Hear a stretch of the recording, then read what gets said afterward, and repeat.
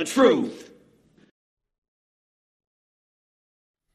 Hey everybody, welcome back to the Thomas Freeme TV and podcast show. This is Thomas Freeme. How is everybody doing? Many blessings to all my subscribers, my new subscribers, my old subscribers. Much love. Thank you for tuning in. I have a very, very important message today. This is going to be a short video. It's just it's a video that I'm going to drop that a few have seen. It's exclusive. Again, I have, many connections to the population inside and what's going on, the corruption inside, the inhumane living conditions that I talk about viciously on my show, because this stuff strikes me to the core because I've been in it and I know what these men and women go through. Again, I bring these things to the public to try to get an understanding to the public as far as what is expected of us coming home from prison when we've been through the conditions of what I'm getting ready to show you. It is violent. It is ugly. So please prepare yourself for this. This is a message from the incarcerated and enslaved men and women being held in inhumane and unconstitutional conditions in Alabama state prisons. We have been subjected to some of the worst human rights violations in the world. These violations were investigated and thoroughly documented by the Department of Justice, which first began to release its findings in April of 2019. Said violations include warehousing inmates in overcrowded and dilapidated buildings, unsafe and unsecure environments with lack of personnel, use of excessive force by staff, inadequate access to proper health care, insufficient nutrition, falsified documents for causes of death, and more. These conditions existed long before we began to document them and seek remedy from the DOJ in 2012. From 2012 to present, we have compiled information and evidence, including but not limited to pictures, videos, statements, and first-hand accounts of situations and circumstances as they unfolded. We were encouraged by the DOJ to do this, and in doing so we were targeted by the ADOC for retaliation, even though it is supposed to be illegal for them to do so. Organizers were rooted out, put on constant rotation through the system, harassed, beat, thrown in holes, poisoned, and targeted for murder. On top of this, the ADOC began to wage a secret chemical war on its inmate population to keep control of its unstable, overcrowded, and understaffed prison system. Before the chemicals, most of us were healthy. It was normal to see people working out, reading books, and attending classes. They had life in them and hope was still alive.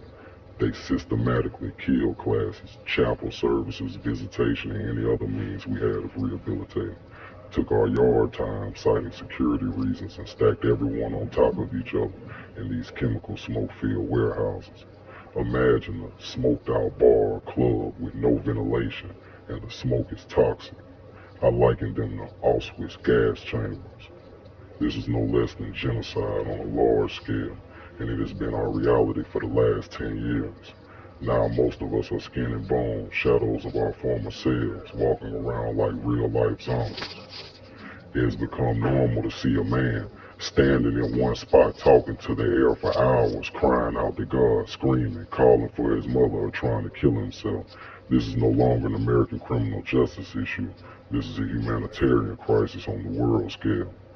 The Universal Declaration of Human Rights document was drafted by representatives with different legal and cultural backgrounds from all regions of the world and proclaimed by the United Nations General Assembly in Paris on December 10, 1948, General Assembly Resolution 217A.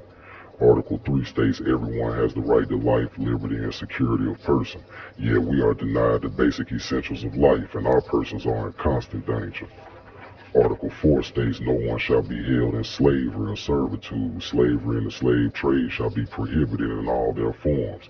Yet in the United States, slavery took the form of the criminal justice system through the 13th Amendment, where we are incarcerated, enslaved, and worked for free, or a slave wage of 40 cents a day. Article 5 states no one shall be subjected to torture, or to cruel, inhumane, or degrading treatment or punishment. Yet we are warehoused in overcrowded modern-day gas chambers in vile and sickening conditions, with no access to proper health care or the proper nutrition. Chemical, psychological, and even biological warfare have been waged on us in direct violation of the Geneva Conventions. In closing, we have asked the Alabama legislature to hold ADOC accountable, and nothing happened. We then asked the DOJ and the federal government to hold ADOC accountable. Still nothing has happened. Now we ask the United Nations and the world to hold the United States responsible for these atrocities. Every man and woman on this planet have inalienable rights in which the government is supposed to be the progenitor and protector of, having been established and vested with such power by the people for that specific purpose. The aim of all political association is the preservation of the natural and imprescriptible rights of man. These rights are liberty, property, security, and resistance to oppression. To secure these rights, governments are instituted among men, deriving their just powers from the consent of the governed. Whenever any form of government becomes destructive of these ends, it is the right of the people to alter or abolish it, and to institute new government. In the words of Francis Hutchinson, for where any invasion is made upon inalienable rights, there must arise either a perfect or external right to resistance. Inalienable rights are essential limitations in all governments. We're asking the world to hold America responsible and make them hold the ADOC accountable. Justice for one, justice for all. Humbly, Alabama slaves.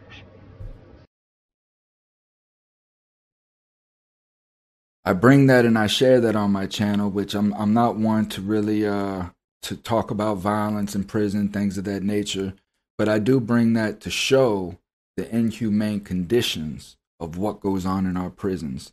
We have a lot of channels out there of these prisoners that come home, right? And they create these channels and they exploit the violence of prison, and they make it seem cool, and they have all of these subscribers and all of this, and then they have these large corporate entities that sign on to them because they become part of that system, right? They sell out to they sell out for the money. I choose not to do that because of that reason right there of what we watch. These people are suffering. Who can rehabilitate in a situation like that? And then we can start to understand why recidivism is so high, because we're coming out of institutions like this and we were never exposed to that in our lives. Maybe our crimes were petty, but we're put in institutions like this and we're coming out with PTSD, anxiety, constantly looking over our shoulders, and we're expected to become community leaders and pillars of our society and things of that nature, coming from situations like that. I bring that to expose this to the community so they can understand and start having empathy for the situation. We're not looking to excuse criminals, their behaviors, their crimes. What we are trying to do is change that mentality and that cycle, break the chain. Prison is slavery. 13th Amendment gives it the right to be slavery. These previous channels that I talked about and shows like Locked Up, 60 Days In, and all of these other glamour shows that these big corporations make millions of dollars off exploiting these prisoners, this is legalized slavery. We have almost 3 million people incarcerated. And look at the environments and the atrocities that they have to go through. And they're coming home. This could be your son and your daughter that is going into that environment with a 5-year bid, right? This is what we're trying to change. In order to do that, we need public outcry. We need the public to come forward and say, listen, this is enough of this. Like, this prison industrial system is wreaking billions and billions and billions of our tax dollars. Where is that money going? Does it look like it's going to that place? Does it look like that place has had any funding whatsoever? Where's all of this money going that our tax dollars are paying for? This conversation is going to come up here. I'm going to have a couple representatives here in the state of Florida, out of Tallahassee, some House reps that are going to come on the show, and we're going to discuss these issues.